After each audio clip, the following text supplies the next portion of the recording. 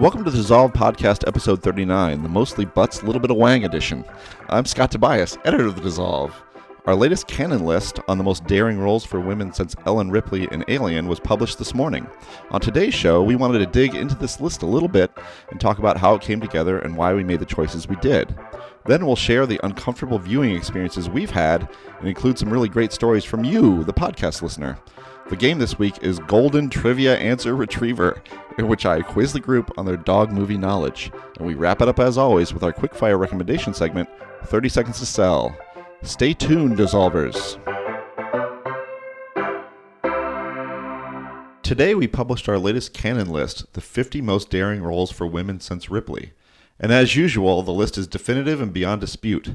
Entries include obvious choices like Marge Gunderson in Fargo and Tracy Flick in Election, to more eclectic selections like Zoe Lund's Mute Avenger in Miss 45 and the soccer-loving ensemble in Jafar Panahi's Offside.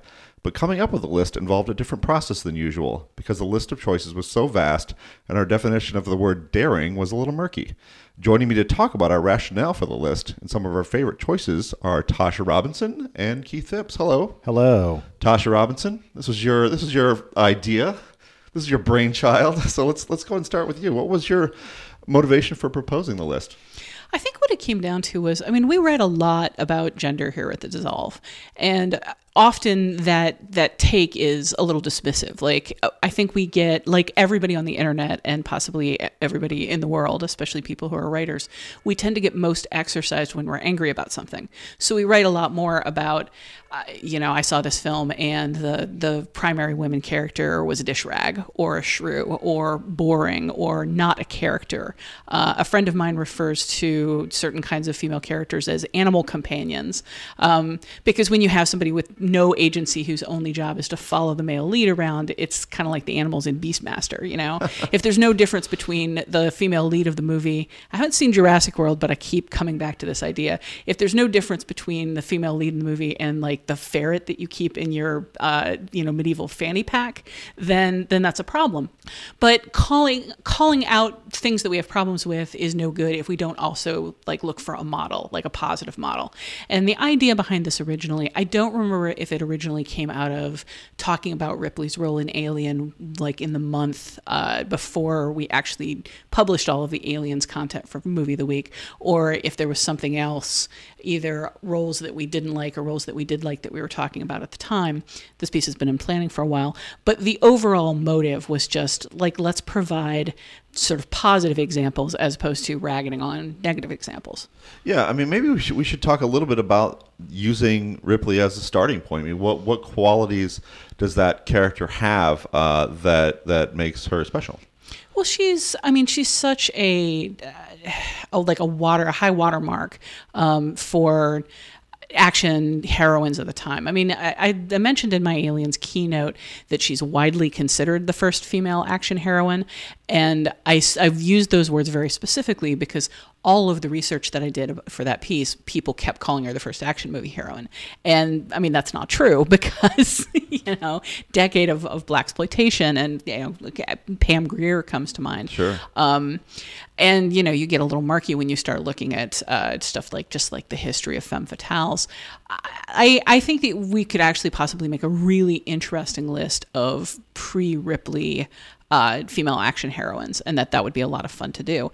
But it came up over and over and over, she's been canonized in that role by so many critics and writers. So for me, a lot of the characters on this list that I suggested and I immediately went to were characters like Ripley, where when I first saw it, I thought, that's what I've been missing. That's what I didn't know that you could do that with a female character. I'm so glad to see you can. More of that, please. Which is kind of, we chewed over what adjective to use, and we landed on daring. We kept coming back to daring not because we love the word necessarily, but because it's sort of the cleanest way of distilling what we were going for. Because there's lots of, we didn't want to do best because there are many, many great roles for women that kind of don't break through traditional boundaries. We were kind of going for something that was doing something, bringing something new to the table, or something we hadn't, when these films appeared, we hadn't seen before. And that was sort of what united everything we went for on the list. And there's a lot of historical value to some of these entries. Like some of them still stand out in our minds. I think Margie and Fargo, we still haven't really seen another pregnant, middle-aged lady gumshoe with brilliant deductive abilities and a happy home life. That's just such a distinctive character. But some of the other things on this list, they were extremely daring in their time.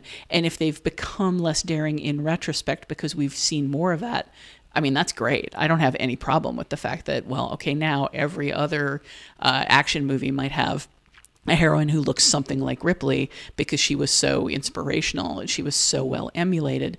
That doesn't make her in her historical period any less daring. Well, I think there's two. If you're going to talk about Ripley and someone like Marge Gunderson, is this idea of completeness, of multifaceted characters, not just somebody. I don't think Ripley is somebody we appreciate simply because she kicks ass. It's because she's got, and particularly as the series goes on, a lot of different facets to her character as well, and certainly Marge Gunderson absolutely does. And I think when you look through the list, I think you just get that you have a lot of characters that you can't really pin down to just one thing or one kind of role in moving the narrative forward. They've got a lot of different aspects of characters, a lot of strengths and also vulnerabilities and things that they're doing out in the world, things that they're doing domestically. It's just there's genuine depth there. I think one of the things that makes Ripley so interesting today is because when I saw Aliens, I don't think I appreciated anything about her nuance. I was just excited to see a lady kicking ass to the degree and in the way that she does. She is so unapologetic about shouting down the men, shouting down the committee at the beginning that doesn't believe her, shouting down Burke when he wants to go on this quest, shouting down Gorman in every aspect of his plotting, and just more and more throughout the film. She brooks no objections from people, and she's pretty much always right. But then she's not afraid to get in there physically. But seeing her today, rewatching that film, one of the things that struck me is, as you say, her maternal side is there. It doesn't soften her. She's not at all soft. But she is still compassionate. She's still empathetic. She's smart. There are all of these other aspects to her that make her more than, your standard Jason Statham pre-spy tough guy who has no feelings. She's just there's so many different aspects to her, and I didn't appreciate that at the time. I do now. And she's terrified too. That's part of what makes the character. I mean, she's vulnerable in really interesting ways too. So we could just talk about Ripley the whole time. But, That's but true. what were you most excited to see on? I mean, it was a fun list to put together, and I was just kind of, as the selections rolled in, I was like, oh yeah, that's great. Do we stop at 50? I mean, some of the stuff that I was most excited to see was things that I hadn't thought of, especially from other cultures. I mean, when Scott first brought up the fact that we didn't have a Jafar Panahi movie on the list, we had to kind of break down the characters in Offside, because it's is there one of them in particular that we should hold out?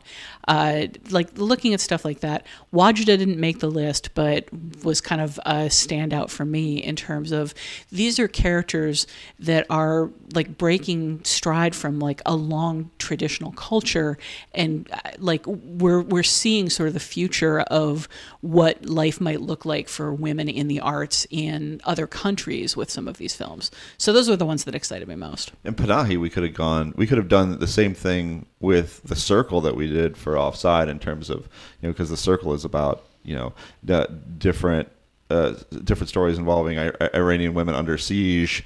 It's just, there's just, and I think it does kind of, in both films, kind of function as a standard, I guess, for womankind, his work. But it's remarkable too to the degree to which Iran is really pretty progressive as far as that is concerned. I mean, the films we get, right? The films like Layla is another one that comes to mind, but I guess I don't know how progressive you can call it while Pahani is, locked up for making the films. Oh, that's true. No, I guess I'm talking about the actual art, but it was nice to see. I mean, maybe we can talk a little bit too about the process of putting this together, because it wasn't, it can be a little bit dull to go behind that particular curtain, but this is a little bit unusual for us because the way we normally do these lists is we have an idea for it, we cast out to our various contributors, and they submit lists. We do some tabulation, and that's how it comes together. But in this case, we solicited potential entries, and then we actually sat down in a room and kind of mapped it out and really kind of constructed the list and said what needs to be on here. Yes, no, maybe, and we kind of found a list that way. I guess I'll ask this question to you. I mean, what was the complexion of the list? What do we want the list to look like? Well, we wanted it to have both historical value and like current relevance. We wanted it to not just be sort of a list of milestones, first female character to do this, first female character to do that. We wanted at least some of that in there, but we also just wanted, again, characters that we want to see more of, characters that we want emulation. We wanted characters that surprised us when we first saw the film. We wanted a variety. We definitely wanted it to not all be white women from American mainstream big budget movies, which I think the very first iteration of the list, as lists so often do, tended that way a little. And we kind of went back to people and said, dig a little deeper, think about indie movies, think about international movies, think about other things that you've seen that fall outside that first knee-jerk reaction. But I mean, a lot more curation went into this than usual. In that for instance, we decided not to include animated movies. Mm-hmm. We decided we were going to push really hard to not have multiple roles by the same actor or multiple films by the same director. And that, I think if we had done just a straight, numerical tabulation thing, we would have ended up with a slightly different list. In this case, I mean, it sounds funny telling you this since you were there. I feel like somebody giving movie exposition. As you both know, we sat down in a room together. It was kind of like I felt like we were kind of doing Tinder with with the different roles, like swipe left, swipe right. Anyway, somebody spent a lot more time on Tinder than I have. Sure. There was a little of that. What we did with this list that we've never done before was when we asked people for solicitations, we asked them to justify them. And because normally it's like with a best of the year, the top 10 list or whatever, everybody will submit their 10 ranked items, and you don't have to say, these are your subjective 10 ranked items. You don't have to say, this is why this is number one. In this case, we wanted to get a sense of what people were saying was daring about the role. So, we said, submit this list, but in each case, tell us what the argument's going to be. And we looked a lot more at the argument, I think, than the title and our feelings about the title. Definitely. I actually wanted to, because we're getting a little long, I wanted to go around the room here and look at the list itself. Pick one role. What's a movie or what's a role that you would want people to seek out on this list? Something you're particularly excited made the list. I'll start since I seem to have caught you both off guard. The one that excites me the most is Tilda Swinton in Julia. Which is Eric Zonka's kind of John Cassavetes homage star. And Swinton is somebody that who I think everyone loves, and who's a very interesting, eclectic actress who's appeared in all sorts of different films, domestically and internationally. But I think Julia is, it's her Jenna Rollins tribute. It's a huge role in which she plays an alcoholic, a not very good person, a very self-involved person who agrees to this scheme to kidnap this woman's child and then hold him for ransom from her ex and try to collect money that way. And it's a terrible idea that she's desperate enough to take up. And the movie kind of sends you on this incredible adventure where this character, I think, just keeps showing you more and more layers, and she's just really just funny and kind of nasty, but she's big-hearted. I just think it's a huge role for one of the best actresses out there, and I don't think nearly enough people have seen it. So Julia would be my pick on this list? For me, it would probably be Mavis and Young Adult. That was a film that when I first saw it, I found it very off-putting. It's Jason Reitman's sort of weird love letter to Arrested Development, and I went through the whole film expecting it to go somewhere different than it did. And my first viewing of it was just kind of, I'm not really sure what I just saw. The fact that I'm not sure what I just saw makes me want to go back and watch it again. And the second time through, I realized it's a really funny, bleak comedy. And that character is just so outlandish and unusual and daring, in the degree to which there is not really a lot going on there. Like, she is not in any way a traditional villain, but there's not a lot there to justify her behavior. There's not a lot there excusing her or making her sympathetic. And I think there's a tendency to, like, Disney does female villains and has forever. And that's always sort of been the model, is this kind of, if you have a female villain, it's this big cackling, larger than life, hand rubbing thing, or, the housekeeper lurking in the background, cackling and scheming and eventually dying. Here we have a villain who initially doesn't present as a villain and who is completely caught up in her own selfishness, but in a way that actually sort of resembles real life. Mm-hmm. Like, it's exaggerated, but this is a person that we possibly have all known in our lives. And I think it's so exceptional and daring that he made a film about that character, and that he did it in such an unrelieved and uncompromising and ultimately hilarious way. Yeah, and she learns nothing, and she's redeemed in no way whatsoever. These aren't all like role models we're talking about. No, not at all. Although the one I pick, I'm going to steal one of Noel's. Actually, kind of is, which is Jane Craig from Broadcast News, is played by Holly Hunter, and as he lays out in his entry, it was the 80s were a time of sort of emergence of the female executive, both as someone in the real world, and also as someone he saw in film, and usually as sort of one note and stereotyped and often quite villainous. And here was a three-dimensional, very vulnerable, smart, interesting woman who was none of those things, none of those stereotypes. And I think to a lesser degree, and maybe in a less noticeable degree, but kind of Ripley, like that character, kind of set a standard that other women, other roles after that of women playing people who were successful in business or independent women in some way were follow. So I think that's a good one, and I think it's probably not the most obscure title we have on here, but it's definitely a good one. Seeking Out, if you haven't seen it. Yeah, it's on Criterion, which is just. All right. Well, Tasha, Keith, thank you very much. Mm-hmm. Thank you.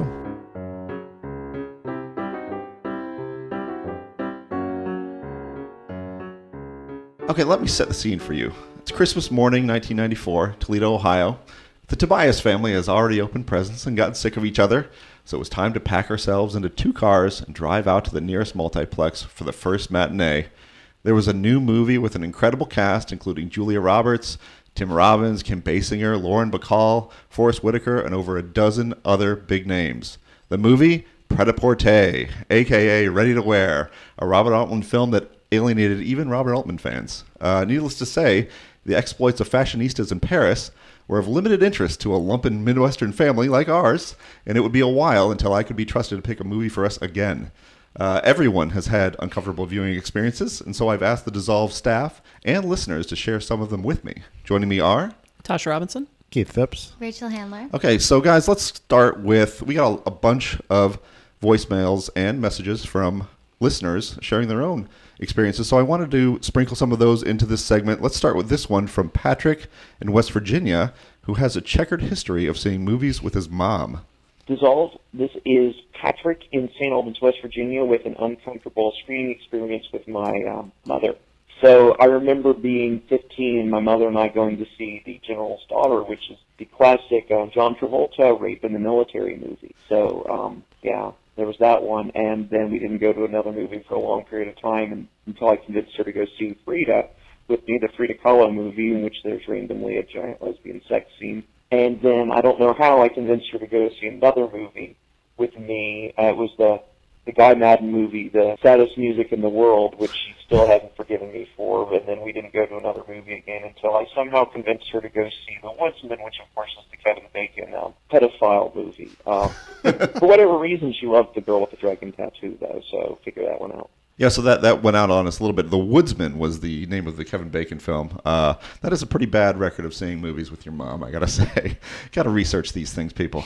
But I want to go around the room and see what people have as far as uncomfortable viewing experiences. Rachel, let's start with you. Yeah, so the first one that came to mind for me, my dad and I watched a lot of horror movies together growing up, and he showed me The Shining when I was really young, and like that was like a little bit uncomfortable at certain times, but mostly it was fine. But recently, we haven't done it as much recently, so I was like, oh, Dad, let's get together, watch a horror movie like the old times, So I didn't look into this movie at all, but I just really like Elizabeth Olsen, and I know she was in that movie Silent House. And I didn't read any reviews or anything. I was just like, oh, I really like her. This looks like a good horror movie. So we start watching it. It's like, I'm going to give away what happens because it's like a terrible movie and no one should see it.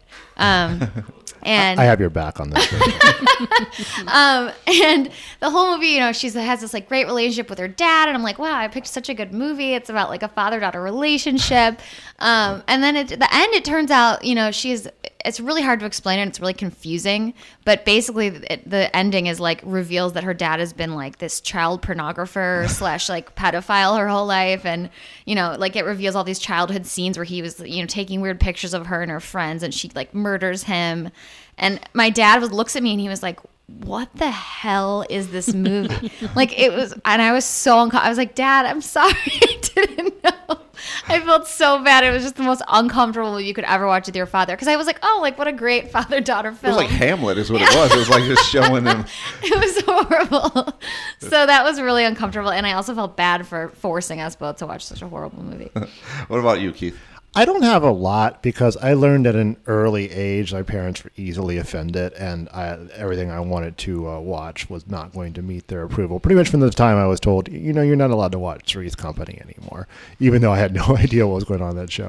But I did take my very gentle father to our R-rated film, thinking it was only violence, and it mostly was violence, called Unforgiven, which opens with a horrific sort of assignation with prostitute turned violent scene, and then it kind of went from there. And that was a fairly uncomfortable viewing experience. But I just kind of guarded my viewing from a very early age. So I don't have a whole lot.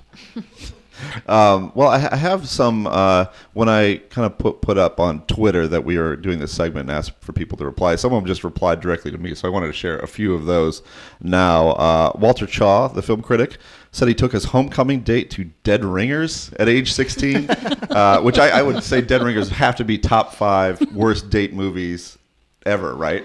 Yeah. And what are these? Oh, they're gynecological instruments from operating on mutant women, I believe, is one exchange from that. Great. Steve Carlson said that at a screening of Killer Joe, a guy freaked out at the climax and started screaming at the audience that they were all terrible people. Steve also admits to watching Caligula with his mom, so I think that's pretty. And then this is a favorite. John Lichtman was at the premiere of The Human Centipede with the middle girl's entire family behind him, excited to see her big screen debut.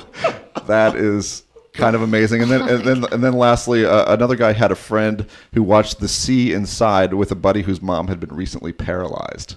So that screening did not go particularly well. Tasha, segue into you. I can't match Caligula with Mom, although I did, I was relatively young when we had a big family outing to see Best Little Whorehouse in Texas in the theater, which...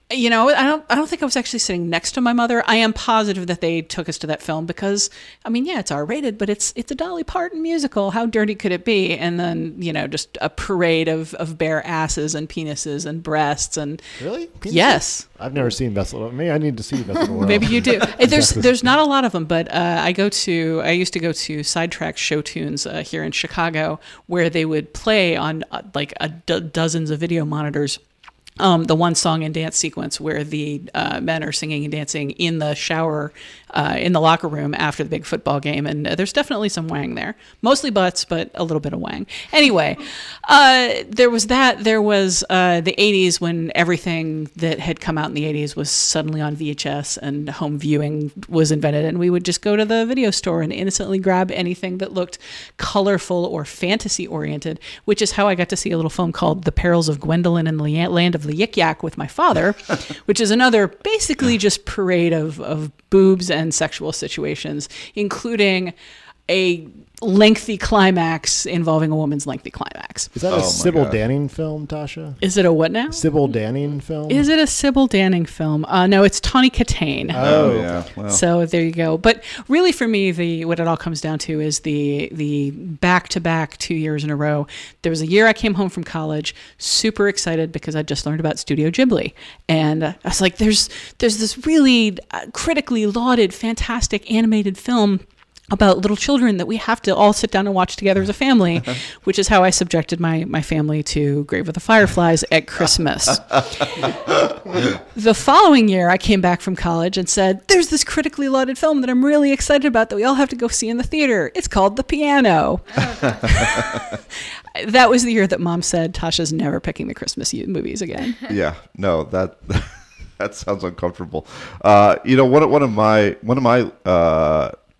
One of my uncomfortable experiences actually figures in to someone who wrote in. I lived in we never cursed in our house. I curse I curse quite a bit now, but unless my dad banged his thumb with a hammer, which he did pretty frequently, there's not a lot of cursing in the house. And I can actually recall when one moment in my life when I did it, when I got like an acceptance letter from my first college acceptance letter. I said, "Holy shit, I got into this," and my mom said, "What did you say?" So this is what my family is all about. So watching The Big Lebowski with them as an adult was really not good. It was a little more F-bombs than I had recalled in that one. But this is another Big Lebowski story that's great from John. I was all of 11. But my dad frequently took me and my friends to R-rated movies, so this wasn't much different in that regard. Then the movie actually began. I had no idea what was happening at any point, essentially. One of the few things I remember distinctly from the experience was the scene where the dude does the pencil trace thing on the notepad to see what had been written on it. My dad guffawed, but I was confused and asked what the drawing was, to which he said, in one of those overly loud whispers, "It's a penis." So thanks, John, for that. I've got a couple more good user ones. This is from Ian Buckwalter, who is another critic and a friend of mine who did some writing at NPR when I was doing writing for NPR. He talked about watching Blue Velvet, just having a Blue Velvet sitting around on videotape. His mom threw it in there, and they sat down to watch it. They spent the next 2 hours in tense, uncomfortable silence. You think Jeffrey Beaumont was uncomfortable hiding in that closet watching Frank Booth call Dorothy mommy and telling her that baby wants to fuck? My stepmom and I were basically stuck together in that closet for 2 hours. Both of us probably wanted to leave, but there was no getting out or turning back, because then we'd have actually had to acknowledge our extreme discomfort. After that eternity of awkwardness ended, the credits rolled, and there was silence broken by her saying, "Well, that was interesting," and we never spoke a word of it to one another ever again. So there's that, and then I have another one from Andy. By far the most uncomfortable viewing experience I ever had was seeing Austin Powers' The Spy Who Shagged Me at a theater with my mom when I was 15. As soon as Austin drank fat bastard shit, my mom literally stood up in the theater and yelled, "Andy, we are leaving now." I somehow calmed her down and got her to sit back in her chair. We finished the rest of the movie, but she was pissed. She still gets miffed whenever I bring it up. So yeah, that sounds horrible when your mom creates a scene inside the theater. I want to go back to that was interesting. Is there any more withering statement a family member can make after an uncomfortable viewing experience than that was interesting? That was interesting. Let us never speak of it again. And this last one is about this last one from a reader is about old people cursing, which is always fun. This is from John. I was at the New Beverly Cinema in Los Angeles for a screening of the original Cape Fear. There weren't many people there, and a couple of rows ahead of me were a sweet-looking elderly couple. They talked to each other throughout the trailers, and they continued to chat once the movie started. So a man in front of them turned around and said, "Excuse me, but could you please stop talking?" "Why don't you shut your fucking mouth?" the old woman replied. "Excuse me," the man responded.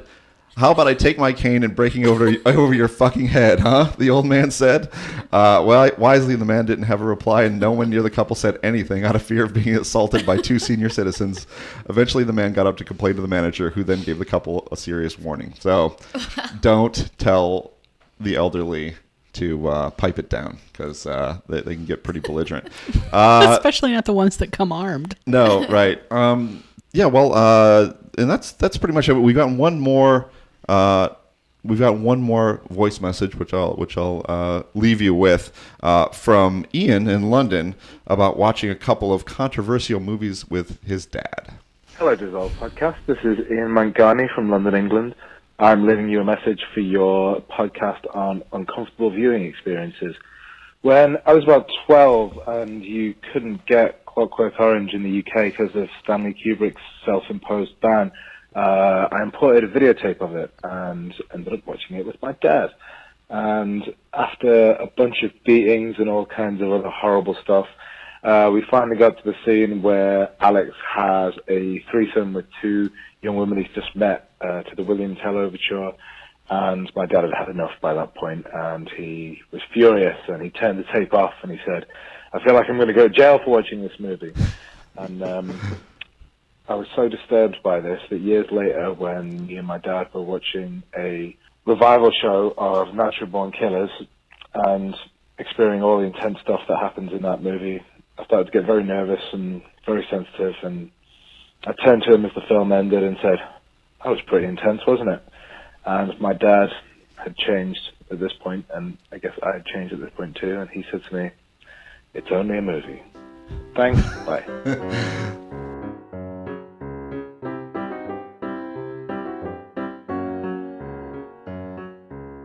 Inspired by the movie Max, featuring a dog that's set to inspire a nation, today's game is Golden Trivia Answer Retriever, in which Just rolls off the tongue. I was trying to come up with the most unwieldy possible game title, in which I'll ask you multiple choice questions about dog movies. We'll go one at a time, so the Scott Tobias rule is not in effect. Joining me are... Rachel Handler. Keith Phipps. Genevieve Koski. Okay, I'm reaching into my lunchbox here of questions. There may be a question I throw back because it's supposed to come after another question, so don't think I'm picking and choosing here. There's like one question that's going to follow another question. I know when it's going to come up. So Rachel, I'll start with you. Great. I love dogs. Okay. In 8 Below, 2 Antarctic explorers are forced by the brutal cold to leave their team of 8 sled dogs behind. How many of the dogs survive the ordeal? A, 5, B, 6, C, all 8, D, none. Wait, is this like a science question, or like there's a movie? There's a movie called 8 Below with Paul Walker. I missed the beginning where they have to leave. I thought I was going to have to do some math. It's based on a true story. Okay. And how many dogs survive out of the 8 that are left in the cold in the Antarctic? It was 5. A was 5, B 6, C all 8, D none. None. So, wow.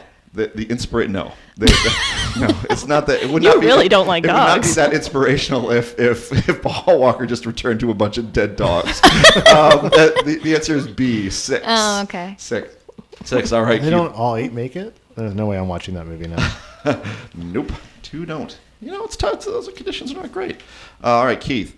Over the course of 5 Air Bud films, this as opposed to Air Buddies, which of the following sports does Buddy not master? A, basketball, B, football, C, soccer, D, volleyball, E, hockey.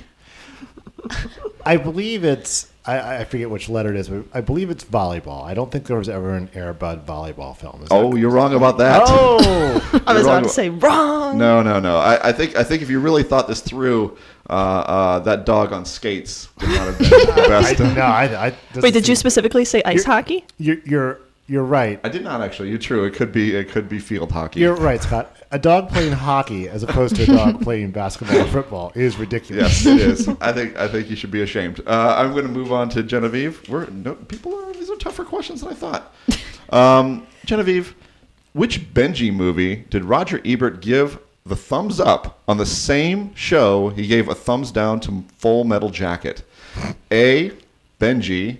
B, For the Love of Benji. C, Oh Heavenly Dog. D, Benji the Hunted.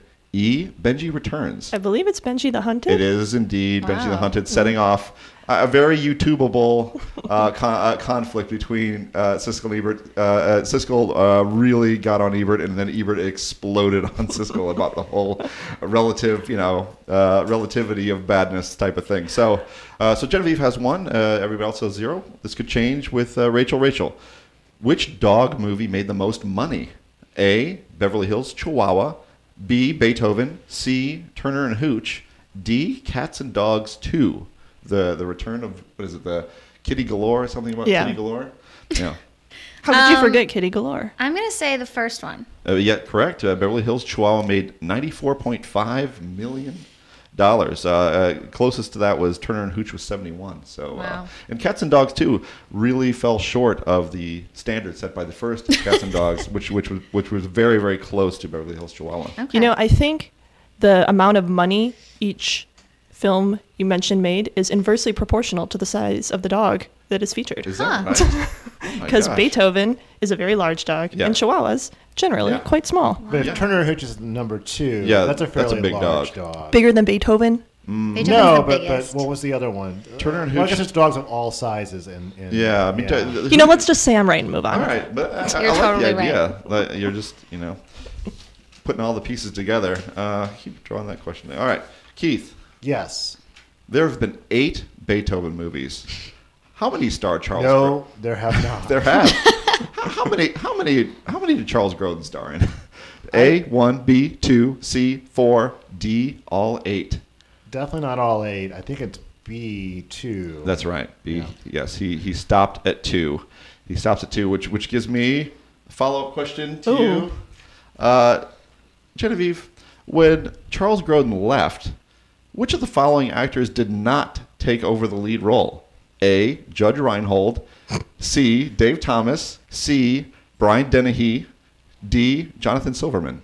Who said no? So you're saying that Three of them were in the sequels. Okay, not all One of them was together? No. Okay.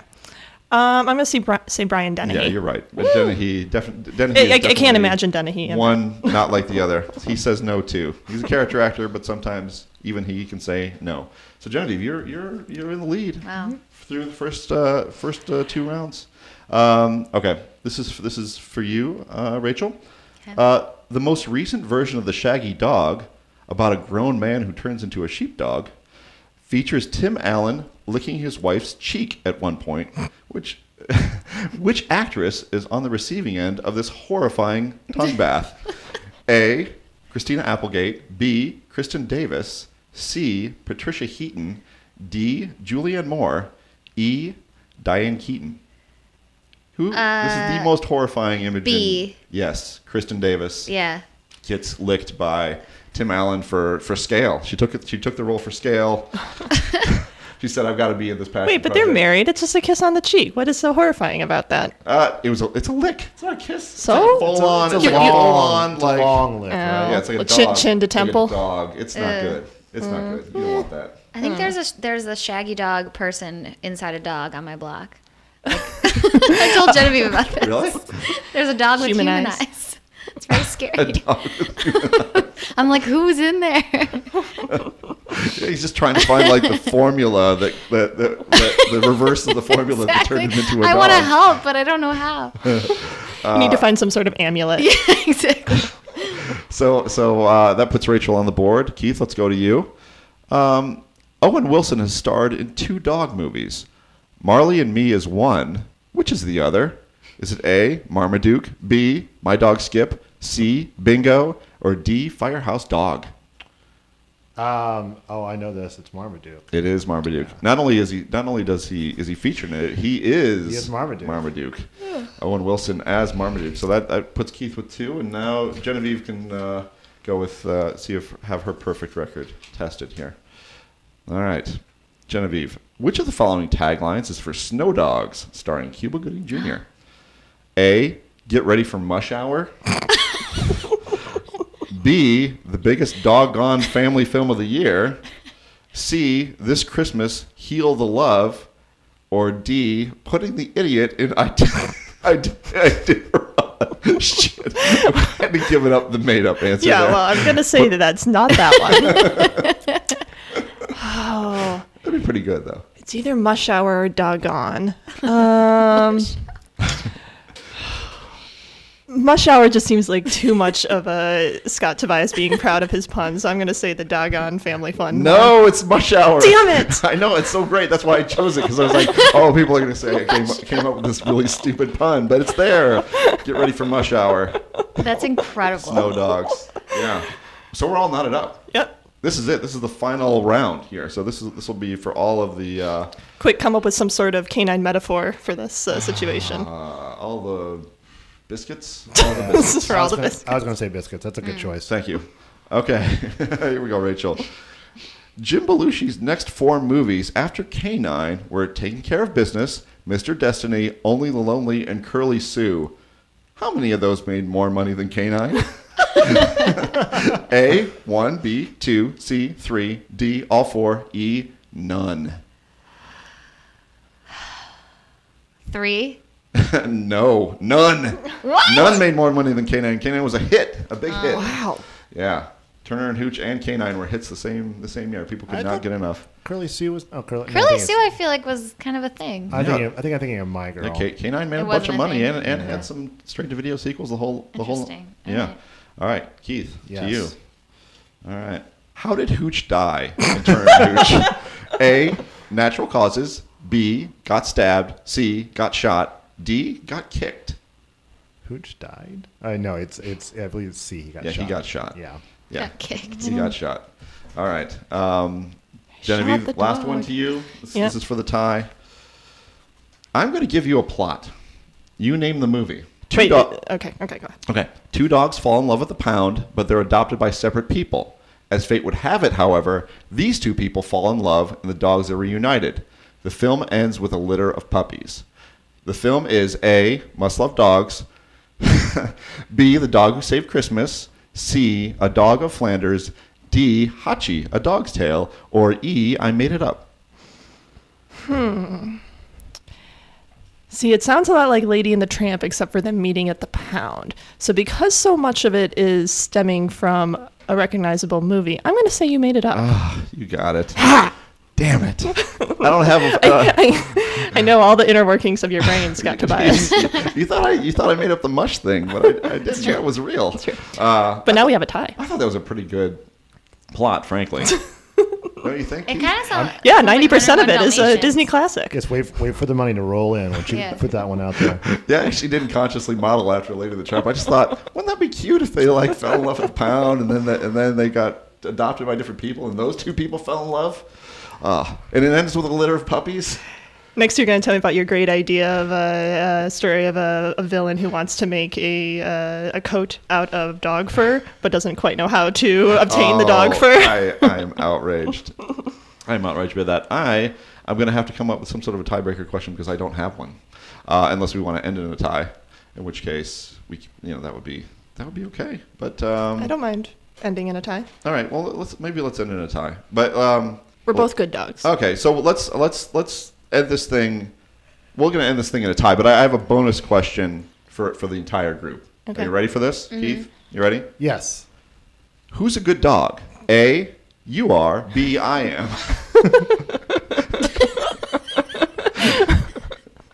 You are a good dog, Scott. Yes, you are. You're a good dog. No, B, I am. I'm a good dog. I'm a good dog. Wait. What? No, I don't know. Tim Mallet? There's no right answer. I was just trying to screw you people up. All right, Genevieve, Rachel, Keith, thank you. Thanks.